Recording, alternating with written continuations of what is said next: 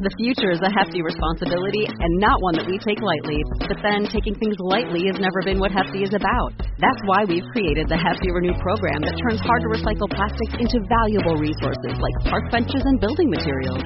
To participate, simply fill up an orange Hefty Renew bag with accepted items, tie it up, and drop it in with your regular recycling. That's it. It's that easy. It's time to rethink recycling with Renew. Particular valued resources may vary by geography. More info available at heftyrenew.com. Consider tripinsurance.com to cover your next cruise investment. Buy direct from the leading insurers and save up to 40% or more on comparable plans from the other sites. Get a quote today and save from tripinsurance.com. Okay, stand by. Broadcasting from the Cruise Radio Studios in Jacksonville, Florida. This is Cruise Radio. Hey, I'm Matt Bassford. And I'm Doug Parker. Check us out at cruiseradio.net. We're trying something a little new this week. We're filming this show, so you can check it out on our website later on this week. On this show, we'll talk to a guy we've spoken to before, editor-in-chief of World of Cruising magazine, Simon Vaness.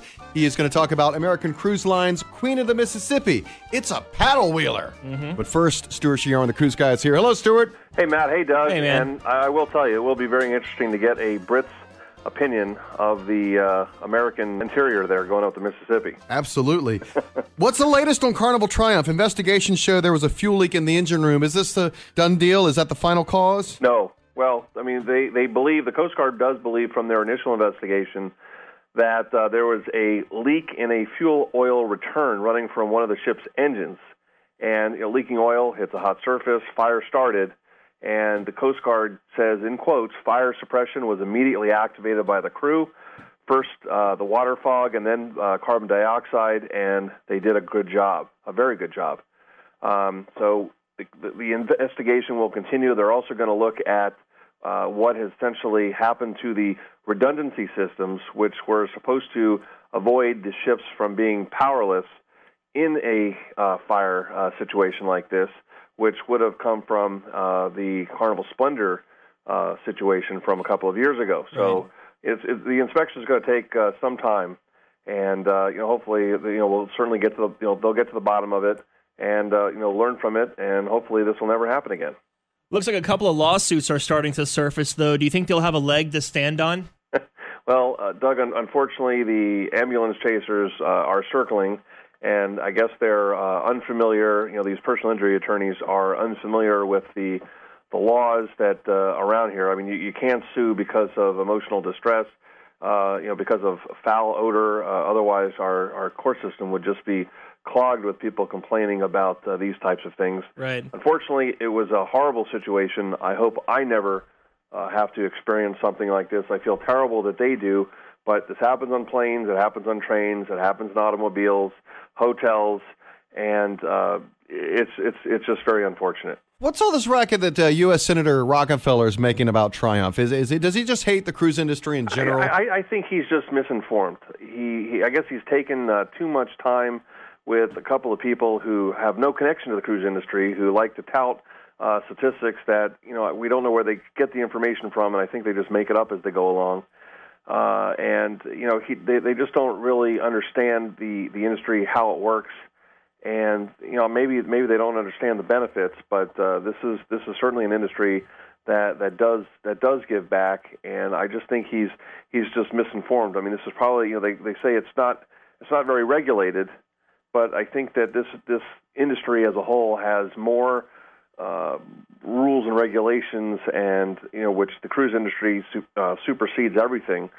That I just think it may just be lack of information. Well, he's a senator. Go get a hooker and a bottle of booze and move on with it. Oh, Doug, not nice. Is it too early to tell if this will affect their stock prices? Well, I mean, if any indications as of yet, the stock prices are doing okay, and what the cruise lines will not do, as we've seen in the past, they're not going to do knee-jerk, pricing reductions. I mean, people are going to go on a cruise. They do realize this is not representative of the industry, and that cruising is still the safest vacation option out there. Look, over 120 million people have gone on a cruise without incident over the last decade. And I'll take my family and do it tomorrow and not have a second thought about it. The people that were on the ship, I think it's going to take some time to get over the horror, but it's like getting back on a bicycle or getting back into a car after an accident. They were having a wonderful time up until that moment, but out of thousands of over 1,000 departures on an annual basis, this is one, and it's certainly one too many, but it's not representative of the industry. Moving on to other cruise news, Windstar Cruises announced today that they bought 3 of Seabourn's ships, doubling their fleet. Was this Seabourn trying to offload some of their older vessels? I don't think it was an offload. I think I could tell you when I was on Windsurf back in December with their executives, and Hans Burkholz, the president of Windstar, essentially alluded that they are in the acquisition mode, and essentially led to, do you think that Windstar could essentially handle, what did we think about a motorized ship in their fleet? Mm-hmm. And it was interesting. I kind of had a hunkering. Some people thought it was Sea Dream. Some people, one writer thought maybe they'll bring in Radisson Diamond back. But all kidding aside, it makes enormous sense for both companies. For Windstar, it provides 3 more yachts to their fleet, because they don't hold more than the 300 passenger Windsurf. These are, so they'll have 6 ships. None hold more than 300. There's going to be people that like the yacht experience but want to do it on a sailing, ship or a motorized ship. Now Windstar will have both. For Seabourn, it's a brilliant move because these 3 ships are unlike anything of their 3 current ships in their Odyssey class, and also provides easy justification for ordering a 4th of these incredible ships, which, as we know, Seabourn, these are some of the absolute best ships in the world. Yeah. And it's a brilliant move for both companies. Well, Disney announced last week that they'll be doing round trips from Venice and San Juan in 2014. Now, is this big for those ports? Well, it's a stamp of approval from Disney, whether it's a ship or a hotel. So there's a lot of bragging rights, and it says that these ports are certainly family friendly for Disney's passengers. Which they're probably the most loyal followers. They'll sail on Disney. It doesn't matter where they're going. Yeah. And they probably have more Disney passengers on a sailing than any other cruise line does. And it provides additional ports. Venice, look, you're talking one of the greatest cities in the world, one of the most beautiful places to visit and certainly sail from. And as far as San Juan, it just, look, there's going to be a few sailings out of San Juan. It allows them to go to the Southern Caribbean for the very first time. They point out they're very excited about going to Grenada, which I've been to, and it's a great port. And the ports like Antigua and Barbados, St. Kitts, St. Lucia. So they're going to have 4 departures in 2014 before the ship repositions back to Miami, and it's a great move for them, and it allows their passengers who sail repeatedly multiple times additional itineraries. So another great move. Royal Caribbean announced a change with onboard gratuities. This is basically getting rid of the envelope system and going straight to credit card, right? Well, essentially what it does is instead of being charged on a daily basis, they just hit you the one time, and the gratuities then get dispersed to the crew, your waiter, your busboy, your cabin steward, your head waiter, and it's supposed to make it easier for you, but I think it's kind of easier for them because essentially what they were doing is they were hitting the card, the pre-described amount on a daily basis. Mm-hmm. Now, for passengers, as always, including all the other lines, that anyone that has bad service and you want to reduce the, quote, suggested amount, I love that when tips are suggested and they charge you for it. Right. But if the amount that is being charged is not what you want, then you can reduce it down. If you get exemplary service and you want to up it, then, again, your prerogative, you can make the change and you can increase the tips, and everyone's happy. But just the tip. That is the tip. Thank you, Stuart. My pleasure. Cruise Radio News, now trending at cruiseradio.net. This is Cruise Radio. For over 42 years, Park West Gallery has introduced over 1.3 million people to fine art. Here's what actual customers are saying. I've been collecting with Park West 5-6 years now. 6 years. 9 years. 10 years. Everybody we meet at Park West makes you feel comfortable. You're part of their family. It is an exciting and fun experience. It is enjoyable, uplifting. Park West has been so kind to us. Park West makes us excited to spend money on art. To find out more about Park West Gallery, visit parkwestgallery.com or go to cruiseradio.net and click on the Park West Gallery icon. It's not just a good idea to have travel insurance during the winter months or hurricane season. Every travel agent or travel expert we talk to says it is a very smart idea to always travel with travel insurance. That's why you should check the folks out at tripinsurance.com. They have exclusive products from the leading travel insurers that you won't find anywhere else. Yeah, they are the low-cost leader in travel insurance with savings up to 40% or more when you compare similar coverage from other sources. What plan do you want to go with? Good, better, or best? They have coverage in all three categories that make it easy to find the right insurance plan for your budget. You know what defines great customer service? Actually being able to talk to a human being, and they do that at tripinsurance.com. They are committed to great customer service with 24/7 telephone support before, during, and after your trip. You can also file claims online right on their website, and they keep you posted of any travel alerts that could affect your travels or safety at your destination. Check them out right now. tripinsurance.com. Stream us worldwide on our free iPhone app. Just search Cruise Radio Live in your app store. We're very happy to have him back on the show because we, as stupid Yanks, are suckers for British accents. Yeah. Editor-in-Chief of World of Cruising magazine, Simon Van Ness. Welcome back to Cruise Radio. What ho, chaps. How are you doing? Very well. Pip, pip, cheerio. All right, then. Cheers. All right. Now, last time we had talked, you had just sailed NCL's Pride of America, and this time it was along the Mississippi aboard a paddle wheeler. Yes, the Queen of the Mississippi. Brand new on the river and a really interesting prospect. Yeah, American Cruise Line's Queen of the Mississippi. This particular cruise was a 7-night out of St. Louis, and you ended up in Memphis, correct? That's right, yes. Let's talk about the basics then. How was embarkation on the ship? Well, I mean, first off, you have to think really small scale with this. You're only 150 passengers, so very, very small compared to the average cruise ship. The embarkation experience is fairly rudimentary. We turned up in a taxi on the riverbank, almost in the shadow of the arch there in St. Louis, and pretty much just walked onto the ship ourselves. We arrived sort of mid-afternoon, straight from the airport, and the assistant cruise director sort of walked down the bow gangway and sort of met us and picked up our luggage and took us on, and it was really that simple. Nice. Did you spend any pre-cruise time in St. Louis? Sadly not, no. We didn't really have time. The flight timings really only gave us the opportunity to go straight there. Simon, in comparing this to a cruise ship, aside from the obvious visual differences on the exterior of this vessel, what strikes you right away as you step onto the paddle wheeler? This is real small-scale cruising. There are no big rooms on board. There's no fancy atriums. There's no grand casino, anything like that. All the sort of typical modern glitz and glamour of cruising is not the kind of thing you'll find on board here. This is really historic cruising in many respects. You're going back in time, really, more than 100 years. Very interesting. Well, you spoke of this public spaces when you boarded the ship. What did you think of them? I absolutely loved all the public rooms they have here. You've really only got 4 main public rooms, including the dining room, which just about takes everybody at one sitting. Then you've got a main lounge where they do the entertainment and lecture programs.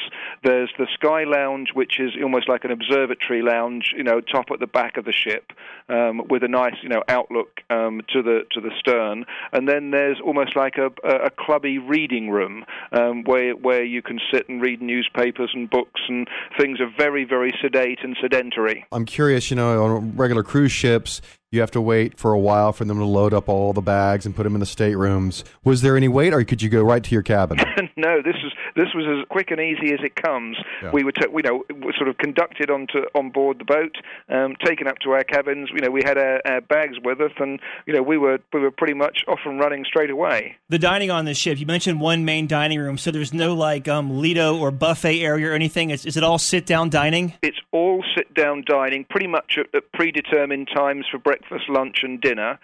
You can pretty much turn up within about sort of half an hour of main meal times, but that's about it as regards your dining options. It is primarily a one-seating, one-option deal. As far as entertainment goes on these ships, how does that work? I picture like Dixieland bands and stuff.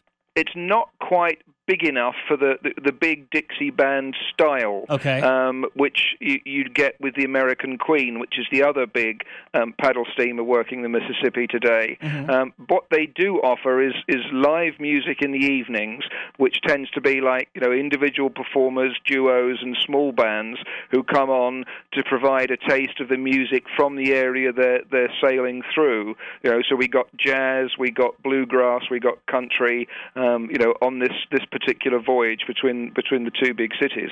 Everything in between is very small scale, so you got a great taste of the music in between, which was really nice, and that's sort of augmented, if you like, by evening and morning lecture programs which tell you all about the area you're cruising through, the history, the wildlife, and the culture. And you also have an onboard Riverlorian, who's a really important part of the cruise, as he's your sort of guide to exactly what the Mississippi is all about, all the history and heritage involved, and you get daily updates from him on where you're going and what you're seeing.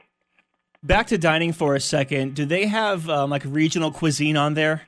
It's very much, I would say, standard American cuisine. The dishes have got a little bit of a continental flavor.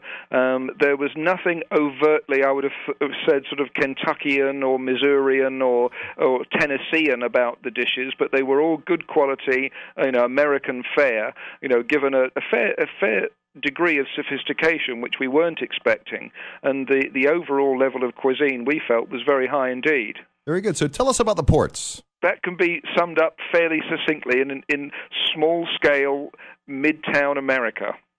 We started going from St. Louis up back into Illinois, where we stopped at Alton, right on the river there, which has got a fair bit of Underground Railroad, Civil War, and Abraham Lincoln history, which was nice to see. From there, we went to Cape Girardeau in Missouri, which gave us some more Civil War history and the sort of history of the Mississippi through that region. Another port of call after that was Paducah in Kentucky, and we just like saying Paducah because it's a funny name. Who doesn't? Really? But in all honesty, Paducah was a really fascinating place to visit, with these fabulous levee walls that have all been painted on. They've got the America's Quilt Museum there, which is one of the must-sees. They've got a great railroad museum, a museum of Mississippi history and river law, and a very neat little Civil War museum as well. So as well as being a very pretty, charming town in its own right, with lots of really good shops, antique stores and galleries, Paducah was very much the hit of the cruise for us. In any of those ports, did you see a lot of Civil War reenactors or reenactments themselves? Not on this particular cruise, but I think there are particular theme cruises through the year when they go more into the history of the Civil War, and there are periods when there are big reenactments going on. I mean, the closest thing we got to do was in Columbus, in Kentucky, where the park there, the Columbus Belmont State Park, is dedicated to the Civil War and the story of the Civil War as the Gibraltar of the West, as it was at the time. Very, a key point in the Civil War along the Mississippi, and they had several people there in period costumes, sort of welcoming us to the museum and giving us an insight into what it was all about. Very cool. Are excursions included on these voyages? They are not if you've only done 2 cruises with American Cruise Lines. One of the great features of their loyalty program is that once you've done 3 cruises with them, then all your ashore excursions are free. They come as part of the package that you've booked with the cruise. But we also felt that being beginners with American Cruise Lines, the $15, $20, $30, I think it was the most that we paid was very good value for what we got. Who should consider a paddle wheel cruise? Is it only for history buffs, or would the average cruiser enjoy it? I think this is definitely a cruise for the more discerning cruise goer, those who really do like to get into the history and the slower pace of a river cruise, which is very, very different from your typical ocean cruise, where things are have got a much faster pace both on board and during the shore excursions. The average age, I would have said, was probably around about 70 of the 100 passengers we were on board. Yeah. So it's definitely an older clientele. It's people who have cruised with American a number of times before. There was a very, very high repeat factor among the passengers, and it's obviously something that appeals to them very much. So you end up in Memphis, and how was disembarkation? Again, I mean, it doesn't get a whole lot easier. I mean, you walk off the gangway with your luggage. There are obviously, crew members to help people with the luggage. And we walked up the slipway, straight onto a bus, straight to the airport. Wow. There's no Nice. hanging about, no, messing about with timetables or, embarkation, orders and numbers and colours and all that nonsense. So, again, a very, very simple, easy procedure. Nice. No post time in Memphis either then, huh? Well, the good thing about the final port of call is that we did overnight there. Oh, cool. We arrived in Memphis late on the Friday evening. No, it must have been the Thursday evening. Mm-hmm. So we were there for the Thursday evening. We had all day Friday to explore Memphis and to get into Beale Street and go to Graceland and all that good stuff, which was definitely worthwhile. And then we were on the flight back on the Saturday morning. So it was a good amount of time to see Memphis itself. He is the editor-in-chief of World of Cruising magazine. Always great to talk to you, Simon Van Ness. You too, guys. Love to do it. All right, that's going to do it. Don't forget we have an app, which yes, is we do. free for iPhone users, only 99 cents for Droid users. Simply search Cruise Radio Live in your smartphone app store. Also, if you want to subscribe to our cruise news updates, go to cruiseradio.net. Put your email in the box, and you'll be all set. From the Cruise Radio studios in Jacksonville, Florida, I'm Matt Bassford. And I'm Doug Parker. And this is Cruise Radio. Thanks for listening to Cruise Radio. For information on how your company can reach over 100,000 travel enthusiasts a week, email sales@cruiseradio.net. Find Cruise Radio on iTunes, Twitter, Facebook, and LinkedIn. Just search Cruise Radio. I'm your announcer.